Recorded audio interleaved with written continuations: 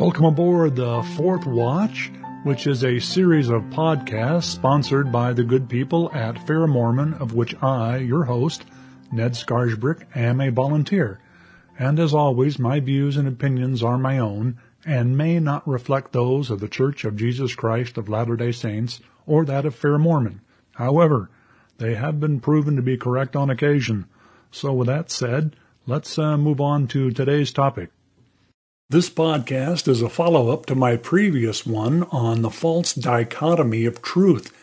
If you haven't listened to it, I suggest you do so because this will make more sense if you do. Real truth or false truth? False truth? How can a truth be false? Well, that's why you need to listen to my previous podcast. It explains how truth can be manipulated to put forth an agenda that can distort and even completely misrepresent the original intent or understanding of just about anything. Think dihydrogen monoxide. As always, in my podcast, I tend to add many colorful alliterations that do not appear in the text of this blog. Therefore, one's listening experience may differ from just reading the printed words. What does this have to do with resentment? Good question. Resentments can arise from what we perceive to be the truth, but then learn that we were deceived, cheated, or betrayed in trusting whatever it is at the time. Now, when it comes to religion, trust is paramount. We're talking about God here and not some misleading advertising for a new improved product. I saw a gas station sign that listed 3 types of gas. Regular, I like that, I can understand regular. Plus and V-Power. Plus? What's plus? This is gasoline. What are you going to do? Put dynamite in it? V-Power? What the heck is V-Power? Is it better than H-Power? What about X-Power? Worse than gas grades that are less than clear, I witnessed a card that had a really strange placard on its side that said, Blue Drive. Blue Drive? What the is Blue Drive? Is it better than Red Drive? What about Green Drive? Wouldn't White Drive be the more clean and wholesome brand? What's worse is what kind of gas do you put in a Blue Drive car?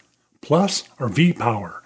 The cloud of nebulous advertisements boggle the mind.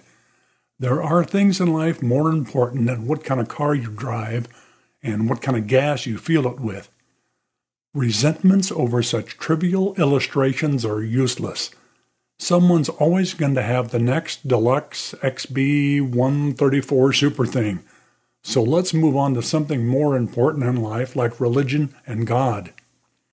Like I said before, trust is paramount. And when we feel that trust has been violated, resentment can set in. Bishop so-and-so did this or that. Stake President X, who my brother works for, was caught doing fill in the blank. I heard that Joseph Smith had lots of wives and some of them as young as fill in the blank. Brigham Young said another fill in the blank with one of his unprophet-like utterances. The list is extensive for what we thought we knew but later turns out was not the whole truth. At this point, I would like to illustrate this concept with a personal experience. A long time ago, in a Mormon colony far, far away, I learned that Joseph Smith had in his possession several what we would call today seer stones. They were used by the prophet on various occasions to translate the Word of God that would become the canon of the church, or as we would say today, the Holy Scriptures. I saw these devices as some kind of mystical connection with God that allowed the one who was authorized to use the stones to come somehow into God's presence and commune with the divine.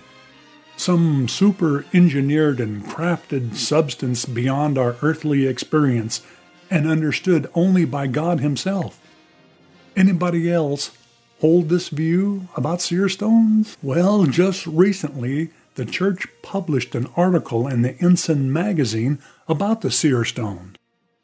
I am providing a link in the show notes if you'd like to read it. Yeah, so what? Well, when I first looked at the picture, I viewed it through the lens of my God-created superstone. As I continued looking at it, I realized that it was just a rock.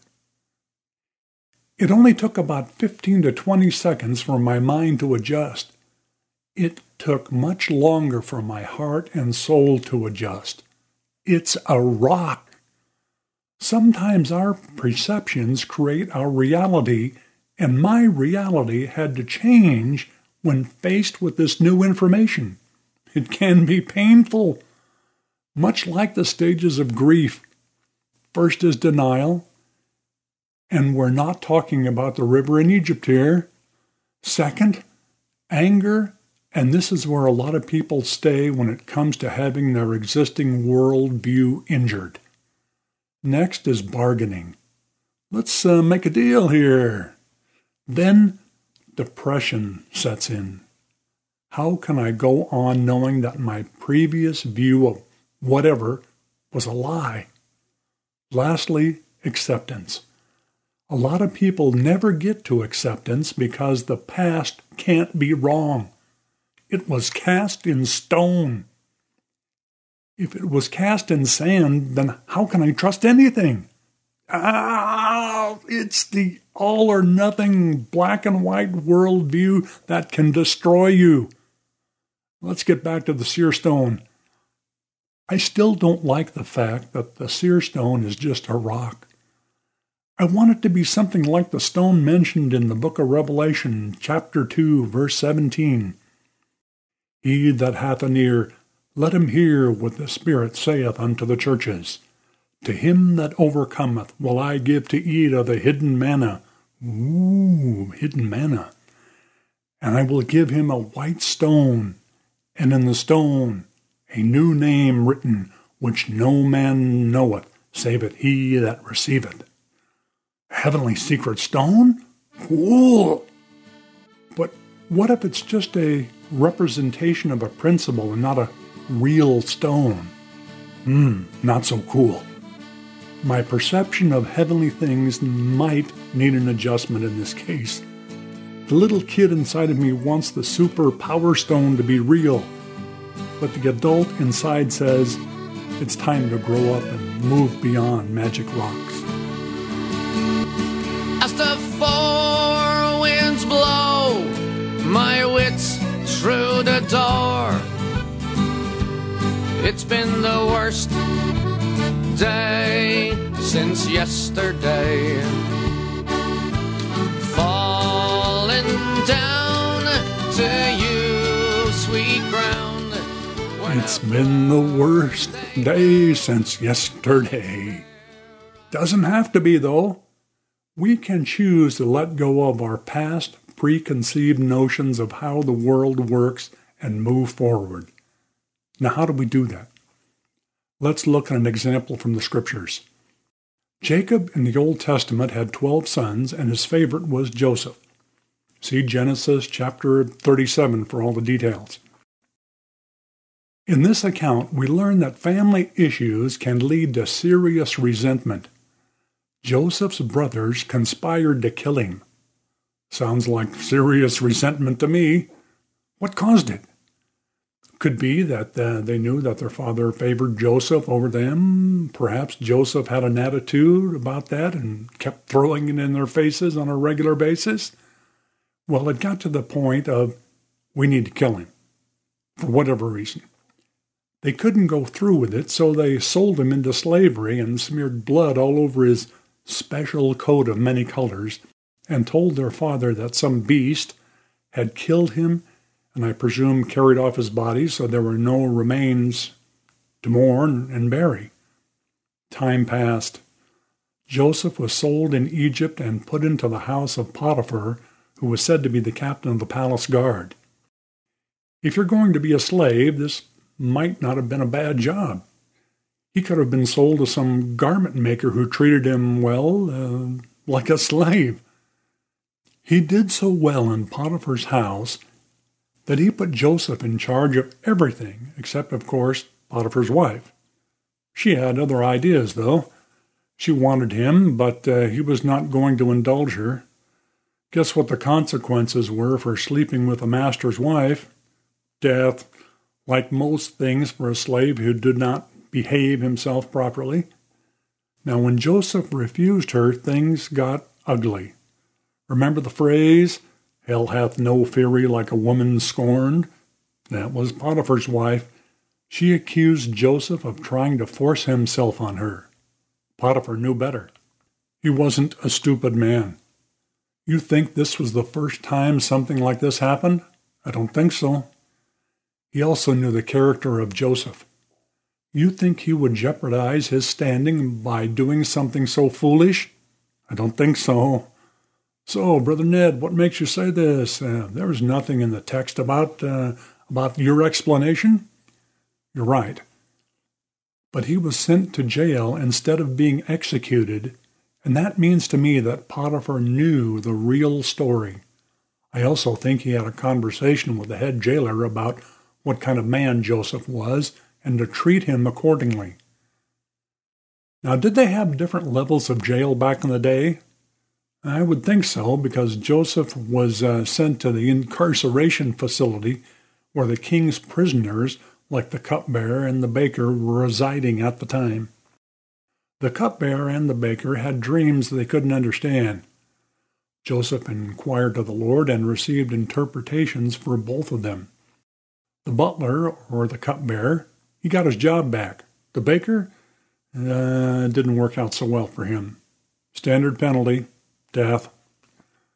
Joseph asked the cupbearer to remember him when he got his job back, but he forgot Joseph. Day after day, month after month, no word from the palace. At this point in Joseph's life, I wonder what his resentment level was. His brothers tried to kill him, but sold him into slavery instead, sent to jail for unjust reasons. Another day, another month, another year. Bricks of bitterness could have been built into walls of resentment so thick that nothing could break them down. Didn't happen that way, though. The Lord was with Joseph. Day after day, month after month, year after year. Then one day Pharaoh had a dream that no one could interpret. The cupbearer then remembered Joseph and his ability to interpret dreams and mentioned it to his master. Pharaoh had him cleaned up and brought before the court of Pharaoh's judgment. Pharaoh explained his dream and asked for the interpretation thereof. And penalty for wrong interpretation? Death. No stress here. What if he had allowed his resentment to cloud or interfere with his relationship with the Lord? Didn't happen, though. Interpretation of said dream? 7 years of plenty for Egypt, and then 7 years of drought, famine. Saved during the good years for the bad years to come. Pharaoh was so impressed with this interpretation that he made Joseph second in command in all of Egypt, second only to Pharaoh himself. Gave him the big house and a wife. Things were looking up for this former slave. During the good years under Joseph's command, stockpiles are created and then the famines hit. The whole region is affected, including Jacob's family. Jacob sends out some of his sons to go and buy some grain in Egypt. What do you think Joseph's first thoughts were when he saw his brothers? I know what my first thoughts would have been. Well, look who's here. If it isn't my traitorous brothers groveling for food, it's payback time. This could have been his first thoughts, but if they were, they didn't last that long. Long story short, the whole family was brought to Egypt and they lived happily ever after. Maybe. The part I would like to focus on is not told in the scriptures. Are you listening? Say amen. Now, what was Jacob's reaction when he learned the truth of how Joseph wound up in Egypt? We don't know that story. How would you react? I don't think it's possible to heal that level of pain without the Lord. I would venture to say that the healing process did not happen overnight. Like most things in life, serious injuries to both body and spirit take time to heal. Some time ago, I worked at a Christian radio station and was forced to listen to the programming. Day after day, week after week, month after month. It was a great hobby job where I learned much about the differences in Protestant theological teachings. I also had to listen to Christian music. It was implanted into my system as part of this broadcasting experience. Yeah, so what? We're not interested in Brother Ned's history with the Fifth Column Associates. Well, you just might be after listening to the song. It was done in 1984 by a group known as White Heart. The title of the song is 70 times 7.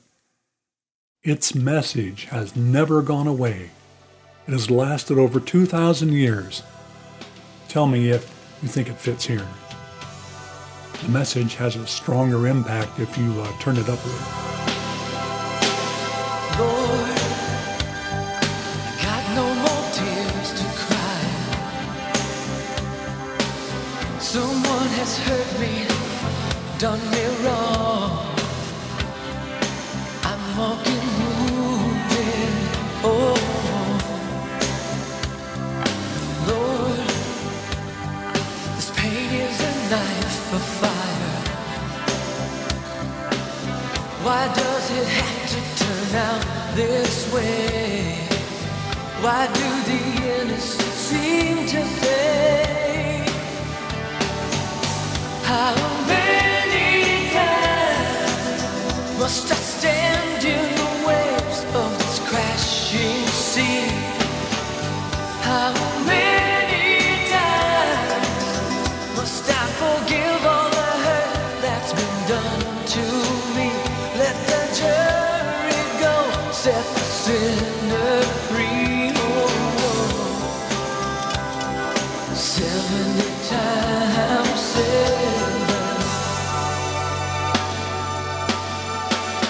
Lord, I really don't understand. I'm looking around for some stones to throw. You're telling me I should let it go. How many times must I stand in the waves of this crashing sea? How many times I hear what you're saying inside of me, but I don't understand the mystery. 70 times 7.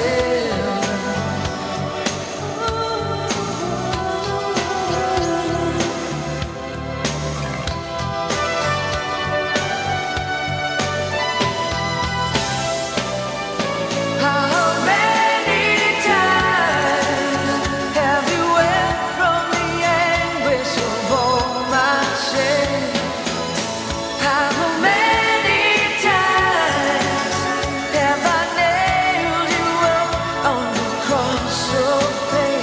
You bled from the broken heart, and I was the blame. 70 times 7, over and over again. 70 times 7.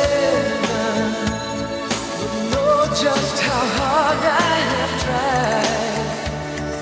70 times 7. Gotta see that I'm hurting inside. 70 times 7. Don't you know that my pride is at stake? 70 times 7. So tell me how much won't you take? 70 times 7.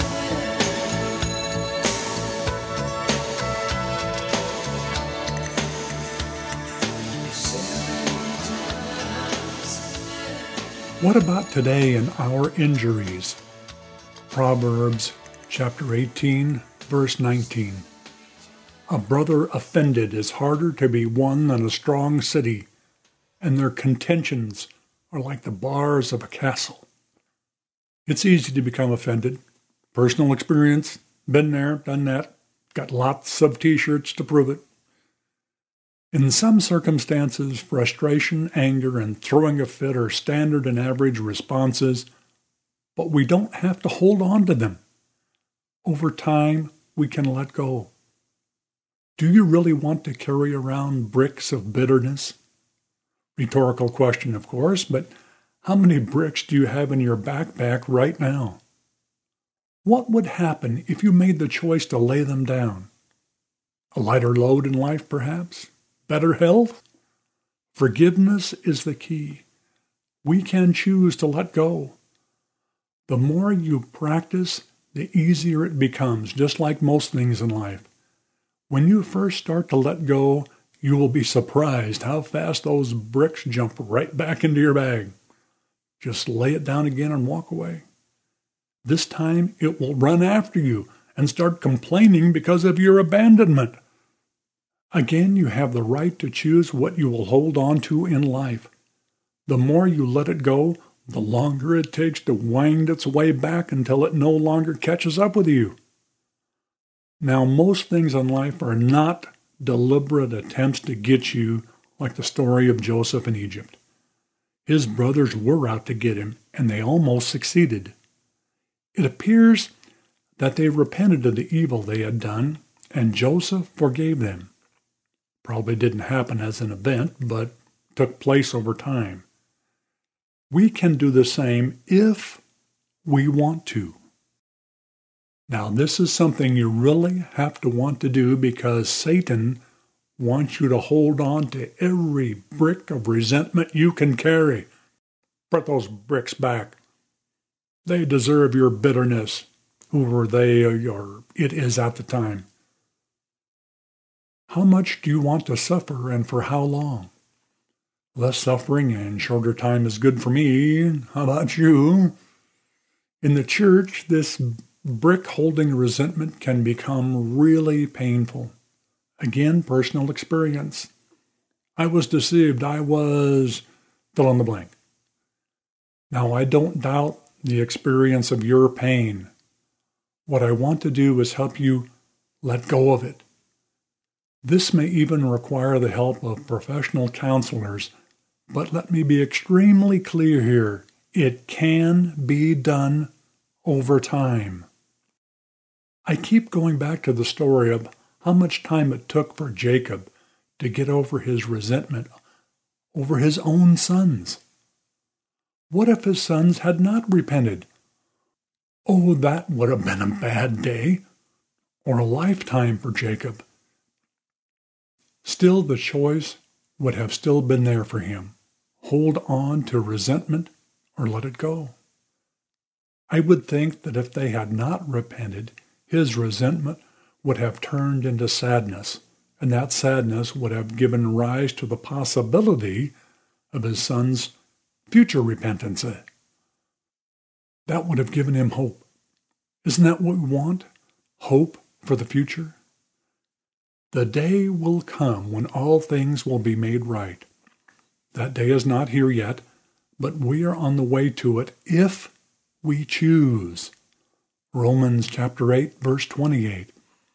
And we know that all things work together for good to them that love God, to them who are called according to his purpose. So what is his purpose? The gospel message is clear on this one.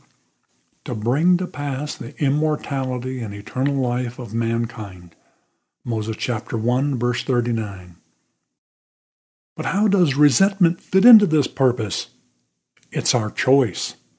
The moral choice to forgive. I think sometimes what we want in life is mercy for ourselves and justice for just about everybody else. That sound about right? But I can't let go. Well, use the forget-me stick. Oh, right. Perhaps you could use the forget-me-stick to break up the bricks of bitterness that build the walls of resentment. You could turn your back on them, walk away, whatever imagery works best for you. This moral choice to give up our resentment can and will free us from continued suffering in this life and the life to come. Hold on to it, and it will follow us into the next life, where the suffering will continue until we choose to give it up and receive God's grace.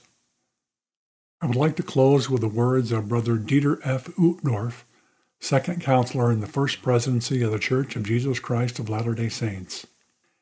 Each of us is under a divinely spoken obligation to reach out with pardon and mercy and to forgive one another. There is a great need for this Christ-like attribute in our families, in our marriages, in our wards and stakes, and in our communities and in our nations. We will receive the joy of forgiveness in our own lives when we are willing to extend that joy freely to others. Lip service is not enough. We need to purge our hearts and minds of feelings and thoughts of bitterness and let the light and love of Christ enter in. As a result, the Spirit of the Lord will fill our souls with the joy accompanying divine peace of conscience.